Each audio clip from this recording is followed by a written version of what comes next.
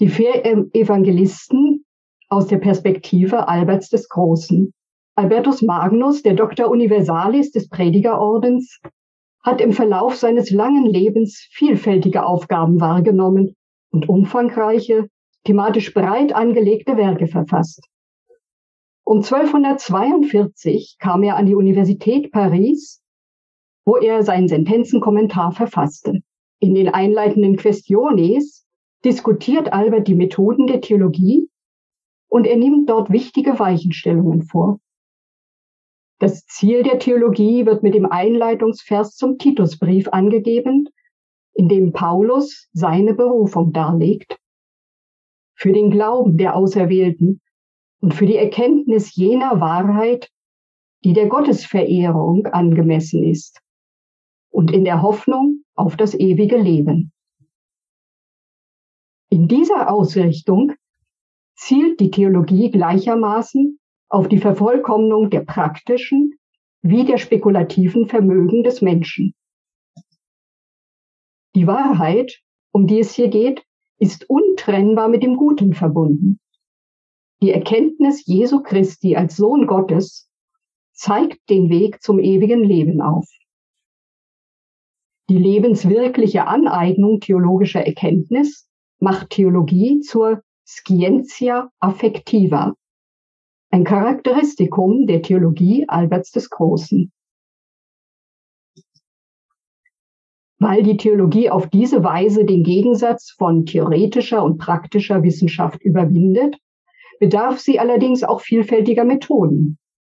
Darauf verweist Albert, wenn er mit Titus 1,9 den idealen Lehrer beschreibt. Als Ältesten schätze ich den, der Lehre dem Wort gemäß getreu ist, so dass er fähig ist, in der unverdorbenen Lehre zu ermuntern und die Widersprechenden zu widerlegen. Paulus benennt hier gegenüber Titus die entscheidenden Eigenschaften eines Gemeindevorstehers.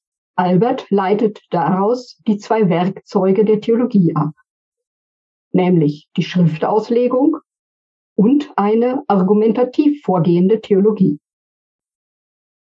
Durch die Schriftauslegung gemäß dem vierfachen Schriftsinn soll in den Hörern der Glaube geweckt und gestärkt werden. Und darüber hinaus hat der gute Lehrer bzw. Gemeindevorsteher auch die Aufgabe, die Widersprechenden zu widerlegen. Hierfür ist es erforderlich, die Wahrheit argumentativ so darzulegen, dass der Irrtum offenkundig wird. Dies wird methodisch bei der Kommentierung der Sentenzen geschult, wie Albert hier ausdrücklich vermerkt. Gerne erinnere ich an dieser Stelle daran, dass der leider vor einem Jahr verstorbene Dominikaner Pater Balthasar es war, der diese methodische Trennung in Exegese und systematische Theologie bei Albertus Magnus erstmals ausdrücklich beschrieben hat. Allerdings beschreibt Albert an dieser Stelle das ganze Instrumentarium der vier Schriftsinne für die Exegese, nämlich den historischen, allegorischen, moralischen und anagogischen Sinn.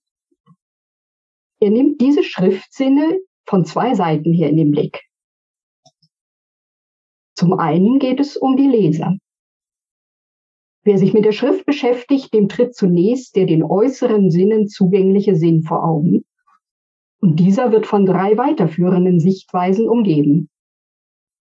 Die eine Sichtweise erlaubt im Glauben eine Übertragung der Inhalte auf eine andere, allegorische Ebene. Das Nachsinnen über die Praxis führt zum moralischen Sinn. Und an dritter Stelle steht die anagogische, die hinaufführende Ausrichtung auf das beseligende Ziel. Vom Inhalt her ergibt sich ebenfalls eine vierfache Auffächerung. Es kann nämlich die Intention des Schreibers im historischen Sinn betrachtet werden.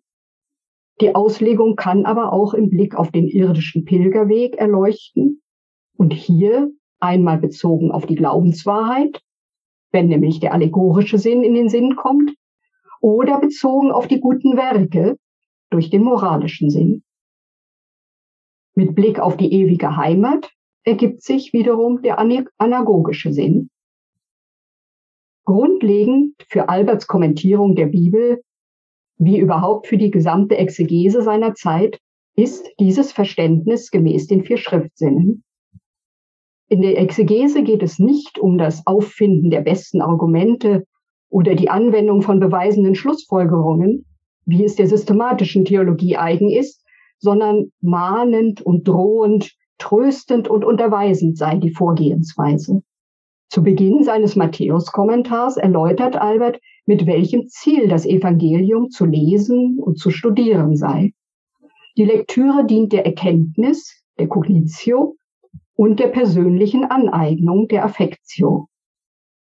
In der Schrift sind nämlich 3 Dinge zu erkennen. Zunächst muss im Literalsinn erkannt werden, dass das göttliche Wort Mensch geworden ist und dass die Heilige Schrift immer schon von Christus spricht.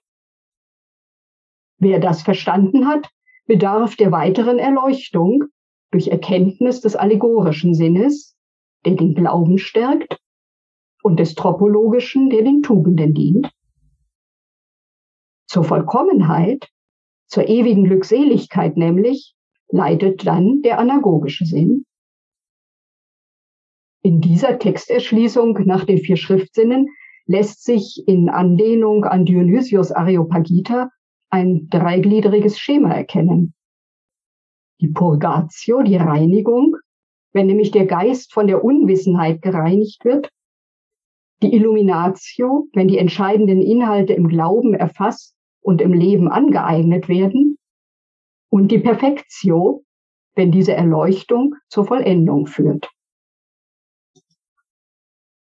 Der Leser der Schrifttexte soll die Frucht der Lektüre in der Affectio auf sein Leben anwenden.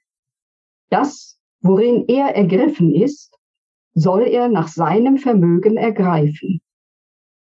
So formuliert es Albert mit dem Philipperbrief. Vorrangig berücksichtigt Albert den Sensus literalis, wie er an vielen Stellen auch ausdrücklich vermerkt. Das bedeutet allerdings keinesfalls, dass er naiv wörtlich dem Text folgt.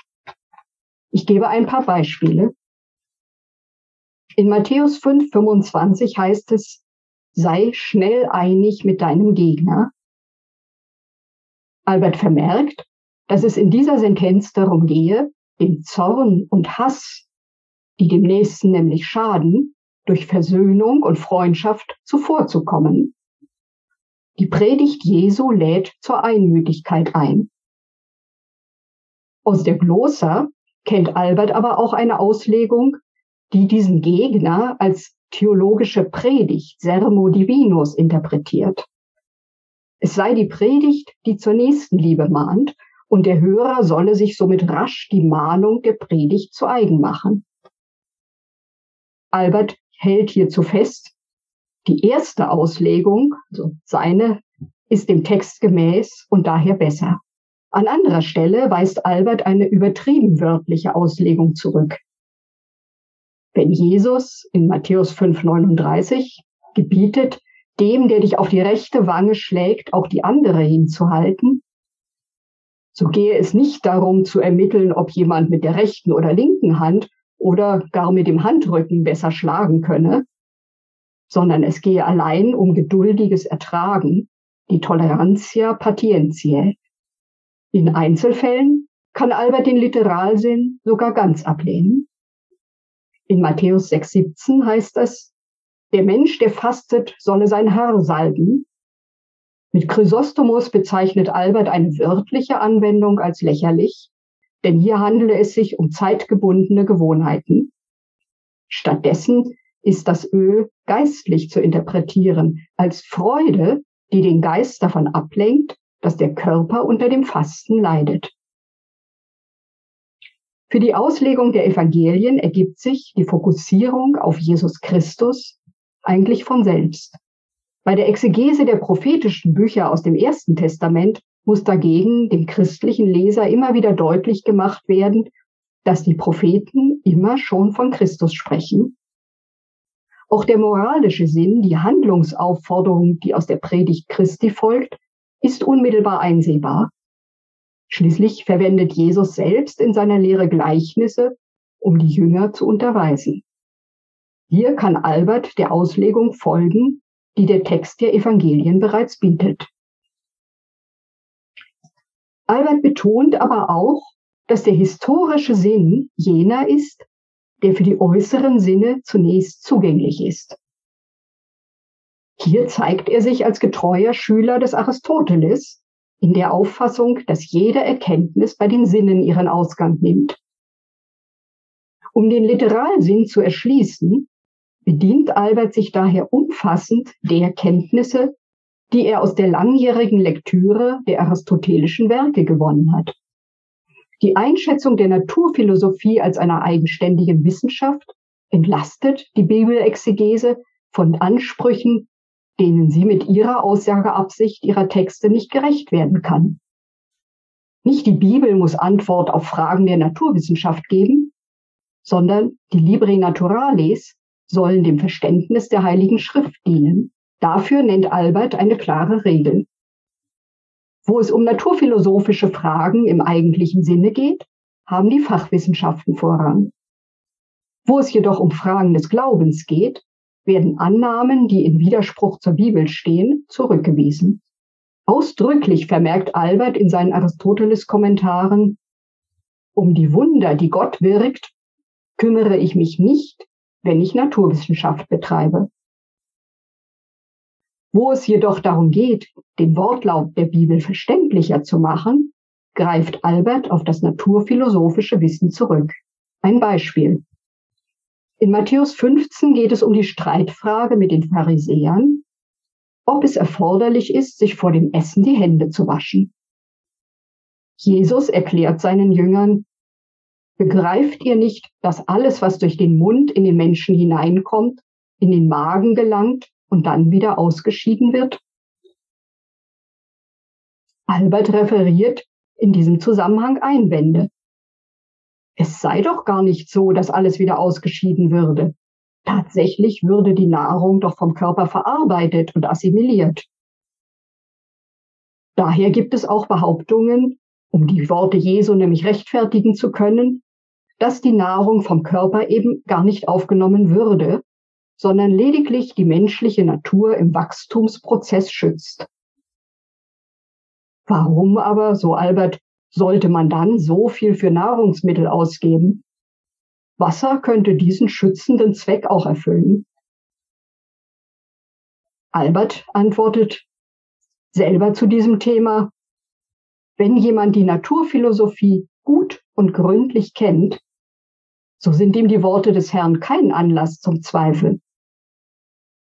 Er weiß nämlich, gemäß Aristoteles muss zwischen Materie und Form unterschieden werden.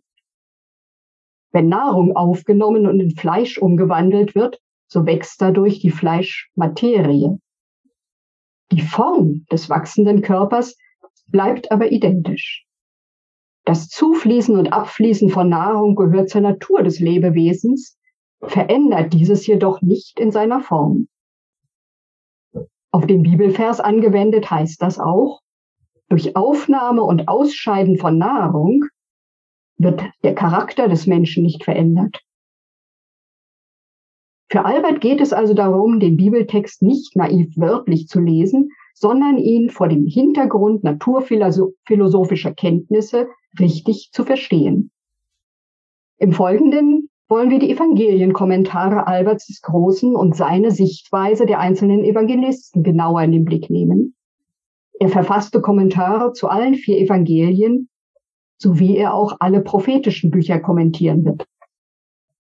Dieses auf Vollständigkeit hin angelegte Vorgehen finden wir ebenso bei seinen anderen großen Kommentarzyklen.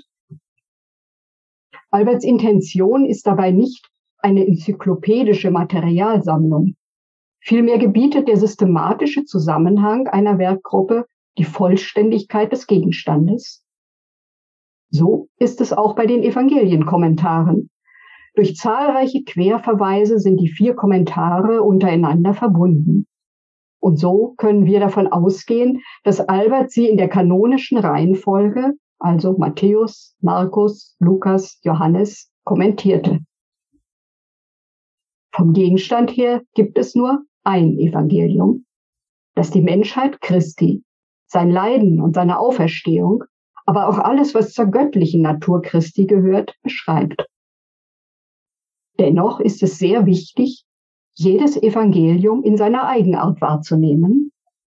Eine erste Übersicht über die Einordnung und Unterscheidung der 4 Evangelien im biblischen Kanon legte Albert schon zu Beginn seiner Pariser Lehrtätigkeit um 1245 im Principium super totam Bibliam vor. Als Thema ist Jesus Sirach 24,33 in der Fassung der Vulgata vorangestellt. Als Gesetz gab Mose das Bundesbuch in den Geboten der Gerechtigkeit, sowohl als Erbteil dem Hause Jakob und als Verheißungen für Israel. Dieser Vers verbindet das Lob der Weisheit mit der Tora, dem Gesetz. Albert nimmt anhand dieses Themas eine inhaltliche Gliederung aller biblischen Bücher vor. Aus einem Kodex der Dombibliothek Köln sehen Sie hier diesen Bibelvers in der Glossa Ordinaria, einer Bibelausgabe mit kommentierenden Anmerkungen. Albert bediente sich bei seiner Arbeit einer vergleichbaren Ausgabe. Die Verheißungen an Israel interpretiert er dieser Vorlage folgend als die Menschwerdung Christi, die Adventu Christi und die Erlösung der Menschheit, Redemptione Humani Generis. Das heißt, dieser Halbvers aus Jesus Sirach ist gleichsam die Überschrift für die Bücher des Neuen Testaments. Das ist ein typisches Vorgehen. Einen Bibelkommentar wird ein Bibelvers als Thema vorangestellt und in der Interpretation dieses Verses werden die wichtigsten Aspekte aufgezeigt. Das wird uns bei den Evangelien gleich wieder begegnen. Zunächst bleiben wir noch beim Prinzipium. Hier zeigt Albert, Thema aller Evangelien ist es, alles über Christus zu berichten. Wie aber unterscheiden sich dann die 4 Evangelien voneinander? Albert nimmt nun eine inhaltliche Zuweisung gemäß den 4 Lebewesen aus der Thronwagenvision des Ezechiel vor. In der Initiale der Winchester Bibel sehen Sie, wie man versucht hat, diese Visionsbeschreibung in ein Bild umzusetzen. Mitten im Feuerwirbel sieht Ezechiel 4 Lebewesen in einer Gestalt. Die Gesichter sind die eines Menschen, eines Löwen, eines Rindes und eines Adlers. Die Zuordnung dieser Gesichter zu den Evangelisten ist früh bei den Kirchenvätern bezeugt und findet sich, wie Sie wissen, unzählig in der Ikonographie. Albert folgt in der genauen Zuordnung dem Beispiel des Hieronymus. Die zentrale Glaubensaussage lautet, dass Christus wahrer Gott und wahrer Mensch ist. Das Johannesevangelium beschreibt, wie sich die Göttlichkeit Christi erweist. Obgleich Christus als Mensch gelitten und mit den Menschen Umgang gepflegt hat. Daher hat der Evangelist Johannes das Gesicht des Adlers, der scharf sieht und sehr hoch fliegt und so das Göttliche erfassen kann. Die anderen 3 Evangelien zeigen das Menschsein auf, das Menschsein dessen, der zugleich wahrer Gott war.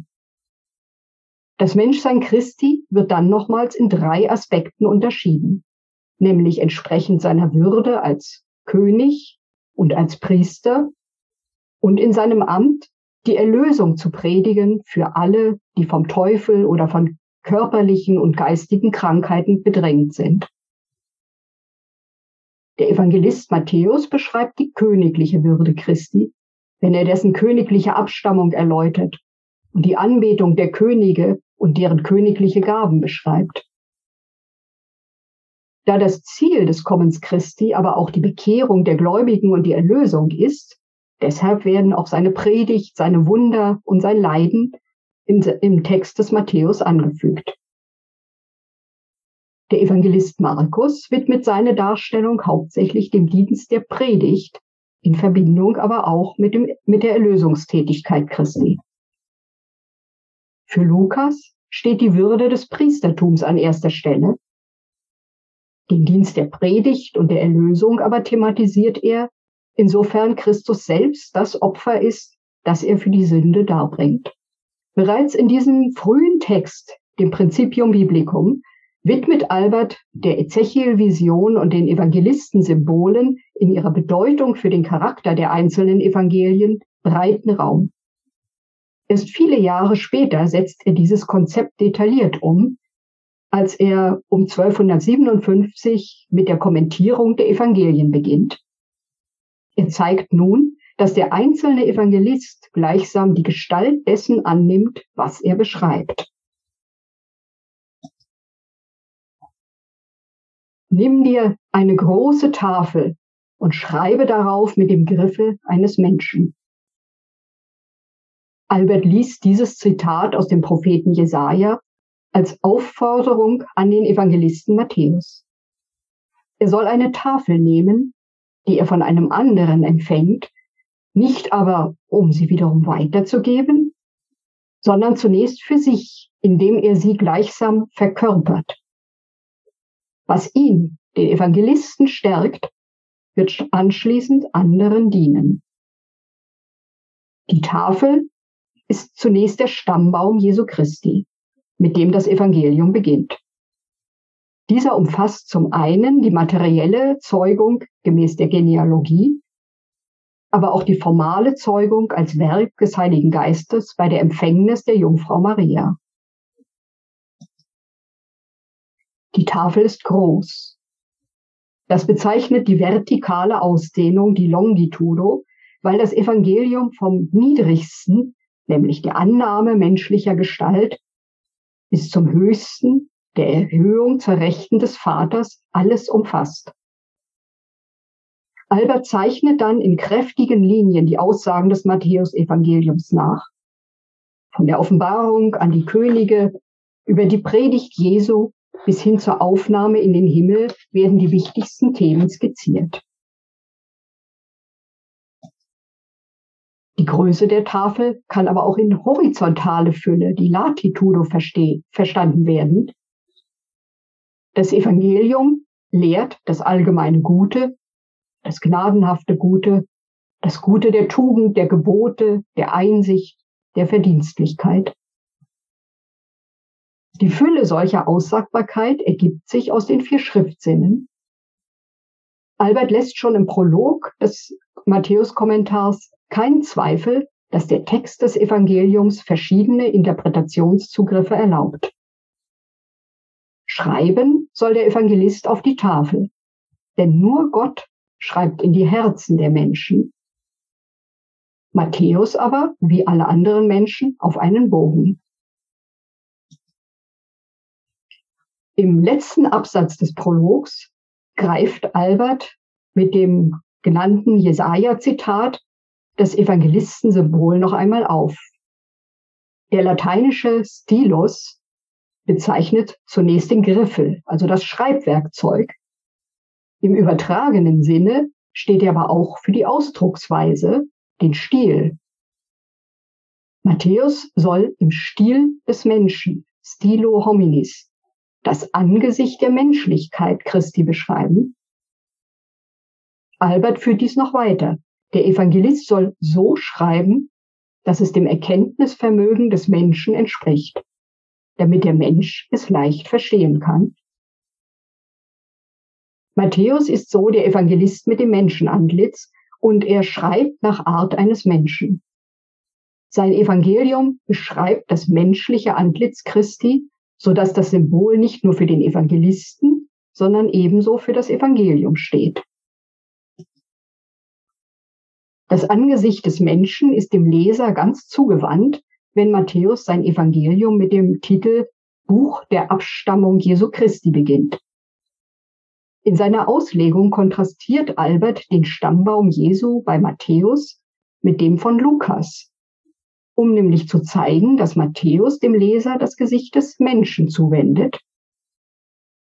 Lukas dagegen geht es darum, den falschen Verdacht abzuwehren, dass Christus der Sohn des Josef sei. Deshalb muss Lukas in seiner Genealogie den Gottessohn aufweisen. Zudem zeigt die Genealogie des Lukas Christus als den, der durch sein Leiden die Menschen von der Sünde Adams erlöst. Und so entspricht die Darstellung des Lukas dem Gesicht des Rindes. Bei Matthäus aber wird Christus als Sohn Abrahams und Sohn Davids dargestellt, was dem Gesicht des Menschen entspricht. Die Unterschiede lassen sich schon hier mit den Gesichtern darstellen. Eine Gegenüberstellung zum Lukasevangelium findet sich im Verlauf des Matthäus-Kommentars an vielen Stellen. Mit Matthäus 9,36 beginnt im Evangelium die Wahl der 12 Apostel und deren Aussendung zur Mission. Albert erläutert, dass der Evangelist zunächst den Stammbaum Christi, seinem menschlichen Gesicht entsprechend, dargestellt habe. Und diese Generatio ist die Voraussetzung für die Regeneratio, nämlich die Wiederherstellung der gefallenen Menschheit. Die Lehre Christi, wie sie in den ersten Kapiteln des Evangeliums dargelegt wird, ist als Anleitung zu einem Leben in Heiligkeit auf diese Wiederherstellung ausgerichtet. Ich zeige Ihnen hier zu dieser Stelle einen Ausschnitt aus Alberts Autograph. Wir haben zum Glück den gesamten Text des Matthäus-Kommentars in Alberts eigener Handschrift erhalten, ein Kodex, der im Historischen Archiv der Stadt Köln aufbewahrt wird. Ich habe an diesem Text die 4 Stellen, an denen von Facies, Gesicht, die Rede ist, farblich markiert. Das Gesicht, Facies hominis, also das Gesicht des Menschen, ist, so führt Albert an dieser Stelle aus, nicht vollständig ohne die Glieder des Körpers. Daher beschreibt Matthäus zunächst die Auswahl und Bevollmächtigung der kirchlichen Vorsteher. Darüber hinaus aber muss das Gesicht des Menschen der gesamten Kirche als dem mystischen Leib Christi eingeprägt werden. Ursprung des mystischen Leibes ist der Leib des Menschen Christus. Schauen wir nun, wie es bei den anderen Evangelisten aussieht.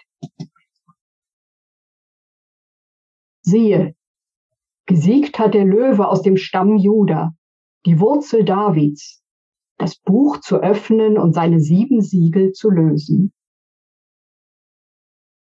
In der Himmelsvision der Offenbarung des Johannes sind Elemente aus der Berufung des Jesaja, aber auch die 4 Lebewesen aus der Thronwagenvision des Ezechiel enthalten. Der auf dem Thron hält das versiegelte Buch in seiner Hand, ebenfalls eine Anspielung auf Ezechiel, der aufgefordert wird, eine Buchrolle zu essen. Der Löwe ist nach Genesis 49,9 Juda. Der Spross aber aus dem Stamm Juda, der die 7 Siegel lösen soll, ist Christus, der auferstandene Christus, der alles zu lösen vermag. Schon der Bibeltext der Offenbarung bietet die Verklammerung dieser Motive aus den prophetischen Büchern. Der Löwe ist nun das Gesicht des Evangelisten Markus und der Löwe ist Christus, von dem hier Stärke, Vornehmheit und Erleuchtung ausgesagt werden. Die Stärke ist seine Kraft und Tugend und sie wird sichtbar, weil dem Starken der Sieg gebührt. Weil nur der Starke einen Starken überwinden kann, kommt durch den Sieg Christi über den Satan den Menschen Erlösung zu. Aufgrund seiner Stärke fürchtet der Löwe nichts. Die Vornehmheit, die Nobilitas, bezeichnet die königliche Herkunft Christi aus dem Stamme Juda. Seine Wurzel ist die göttliche Gutheit. Die Herkunft ist zugleich Verheißung, denn sie verweist auf die Nachkommen und ist somit implizit ein Hinweis auf die Kirche.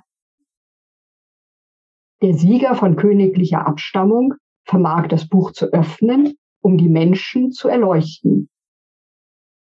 Die Heilszeichen werden offenbart und Zweifel im Blick auf das mystische Verständnis der Texte werden so erschlossen.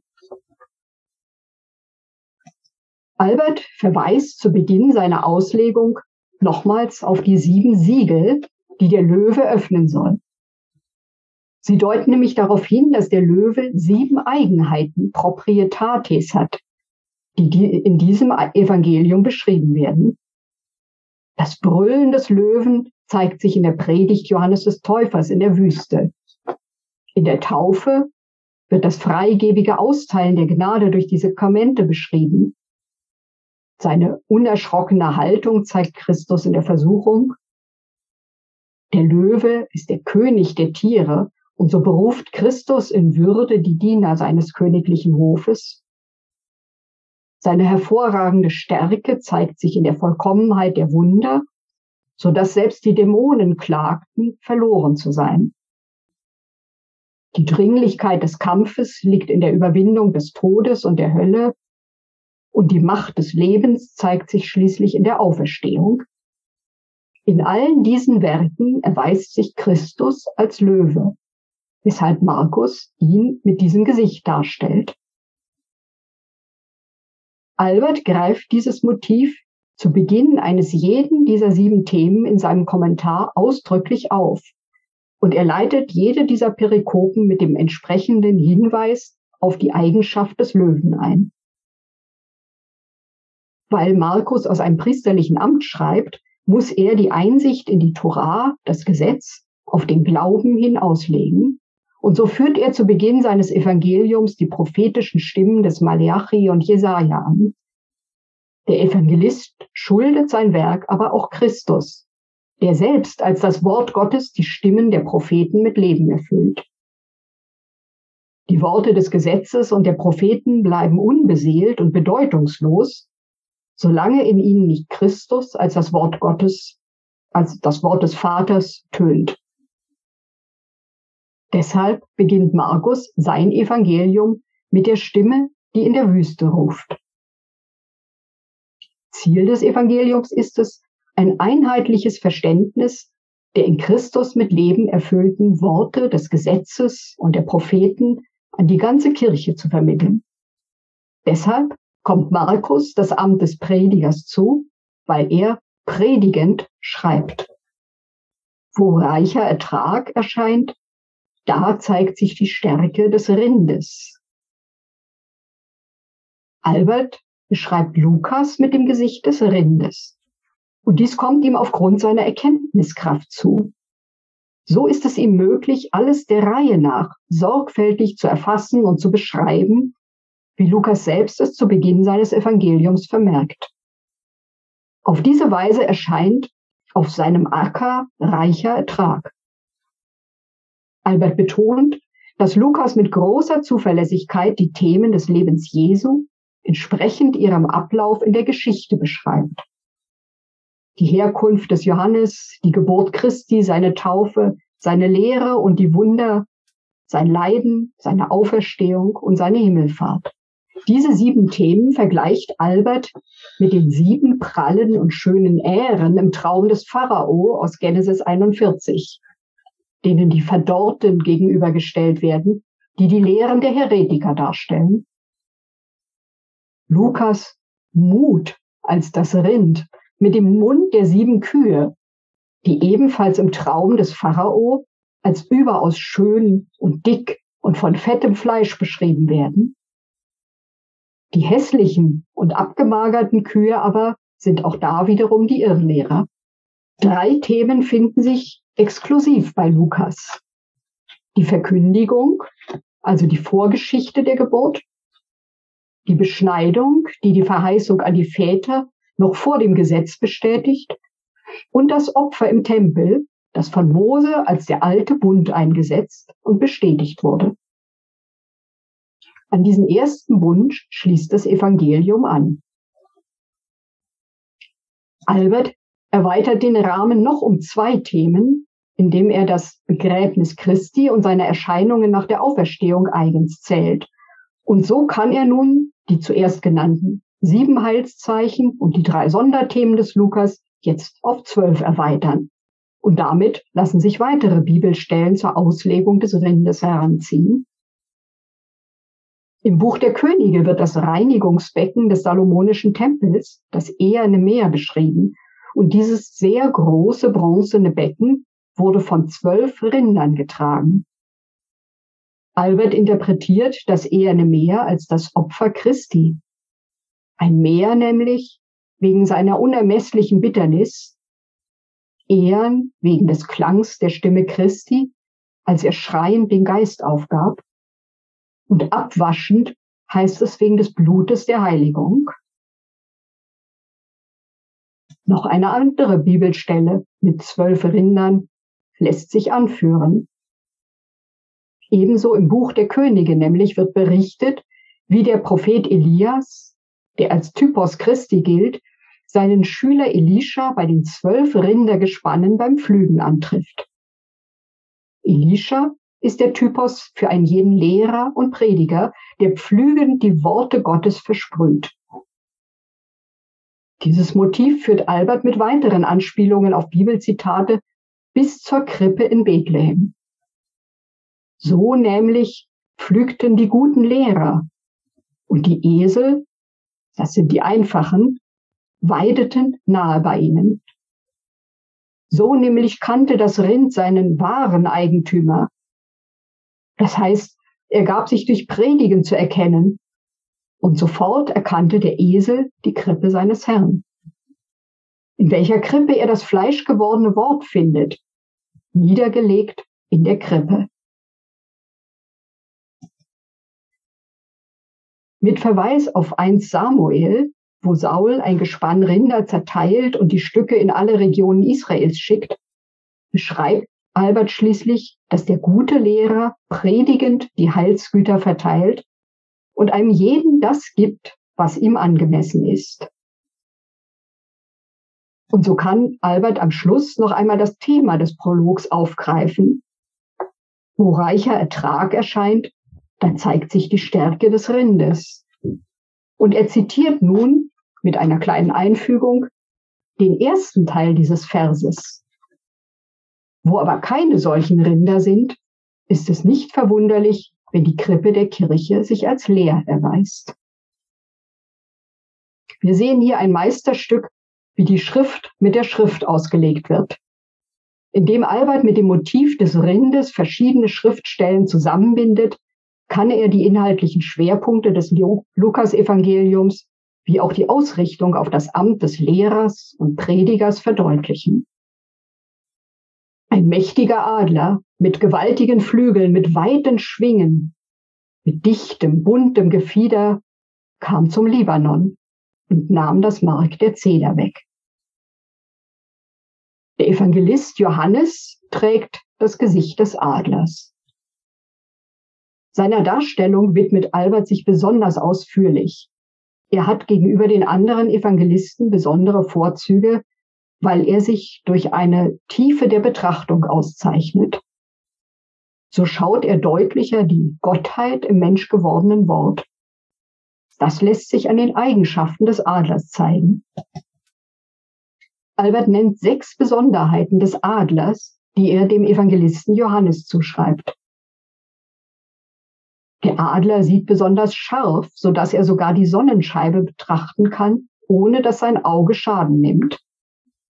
Ein Junges, dessen Auge beim Anblick der Sonne tränt, wird vom Adler aus dem Nest gestoßen. So lehrt es Aristoteles. Ebenso wendet sich Johannes mit seinem Stift dem Licht des göttlichen Wortes zu und er stößt die Heretiker, die nicht stark genug sind, dieses Licht anzublicken, aus dem Nest der Kirche. Die Rechtgläubigen aber, die das Licht im reinen Glauben betrachten, werden von ihm mit seiner Lehre gepflegt und genährt. Der Adler fliegt sehr hoch. Damit ist die Betrachtung des Göttlichen gemeint. Johannes beschreibt das Göttliche nicht durch die Spuren, die es im Geschaffenen aufweist, sondern er beschreibt das Göttliche durch das göttliche Licht selbst. Diese Erhebung des Intellekts, die sich bis in den Himmel der Trinität erstreckt, kann nur Gott selbst vollenden. Wenngleich der Adler ein Raubvogel ist, so teilt er die Beute. Daher lässt Johannes zum Nutzen der Kirche die Bischöfe und Lehrer an dem teilhaben, was er in der Schau erfahren hat. Er beschreibt das Höchste in einer Weise, die vom menschlichen Intellekt verstanden werden kann. Der Adler fliegt allein und er sitzt allein und nicht im Schwarm, wie es andere Vögel tun. Und so wird auch derjenige, der sich in Betrachtung erheben will, alleine sein, abgesondert selbst von denen, die ihm vertraut sind. Eine weitere Eigenart des Adlers ist es, an steilen, unzugänglichen Orten zu nisten. So sind auch die Höhen des Göttlichen steil, weil sie dem Weg der menschlichen Vernunft unzugänglich sind. Die erste Wahrheit ist wie Granit aufgrund ihrer Festigkeit und wie ein Hügel wegen ihrer Höhe. Von dieser Höhe der Betrachtung steigt Johannes herab, wenn er schreibend verkündet. Und der Adler habe schließlich die Gewohnheit, einen Amethyst in sein Nest zu legen, zwischen die Eier, um die Schlange fernzuhalten. Hieronymus könnte die Quelle für eine solche Beschreibung sein. So legt Johannes, der als letzter der Evangelisten schreibt, dieses Evangelium ins Nest der Kirche, damit nicht die heretische Verworfenheit der alten Schlange die anderen Schriften verderbe. Wie bei den anderen Evangelienkommentaren nimmt Albert das Motiv des Adlers vielfach im Verlauf seines Kommentars wieder auf.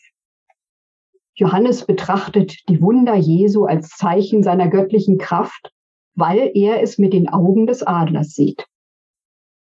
Anders allerdings als bei den anderen Evangelistensymbolen nimmt Christus selbst die Gestalt des Adlers nicht an, weil er ja hier in seiner göttlichen Natur beschrieben wird.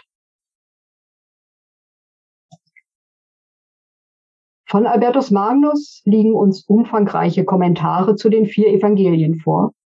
Querverweise und inhaltliche Bezüge deuten darauf hin, dass diese Texte zusammengehören und auch so zu lesen sind. Albert erklärt, wie jeder der Evangelisten den Stoff des einen Evangeliums in einer anderen Weise präsentiert, weshalb die Texte sich gegenseitig ergänzen. Was moderne Exegeten die synoptische Frage nennen, kann in dieser Weise bei Albert natürlich noch kein Thema sein. Dennoch zeigt seine Darstellung, dass er die 3 synoptischen Evangelien, also Matthäus, Markus und Lukas, gegenüber dem Johannesevangelium in engem Zusammenhang zueinander sieht. Das hermeneutische Prinzip, nach dem Albert die Evangelien auslegt und unterscheidet, sind die aus Ezechiel 1 bekannten Gesichter der Lebewesen, die schon von Hieronymus als Symbole für die Evangelisten interpretiert wurden. Für Albertus Magnus sind diese Gesichter Schlüssel für das Verständnis der Evangelien.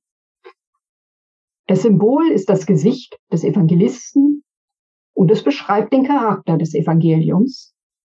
Das Symbol des Menschen, des Löwen und des Rindes kann darüber hinaus auch das Gesicht Christi sein.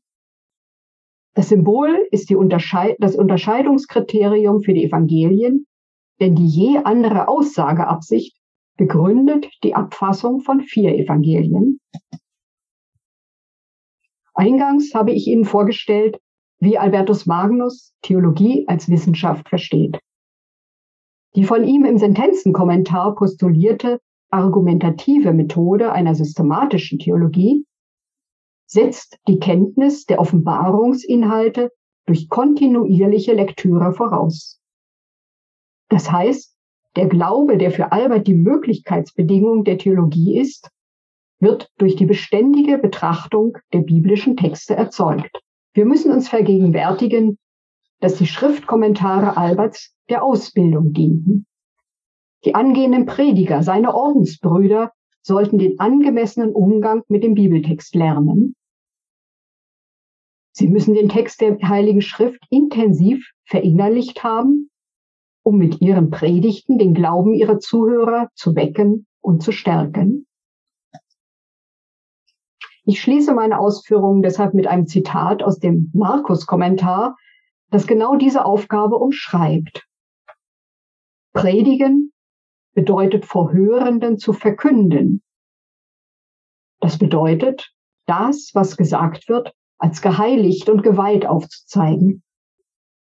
Der Prediger nämlich ist von seinem Amt her verpflichtet, das, was er sagt, als geheiligt aufzuzeigen, wozu der Lehrer nicht verpflichtet ist.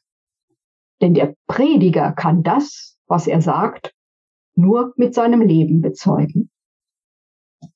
Vielen Dank.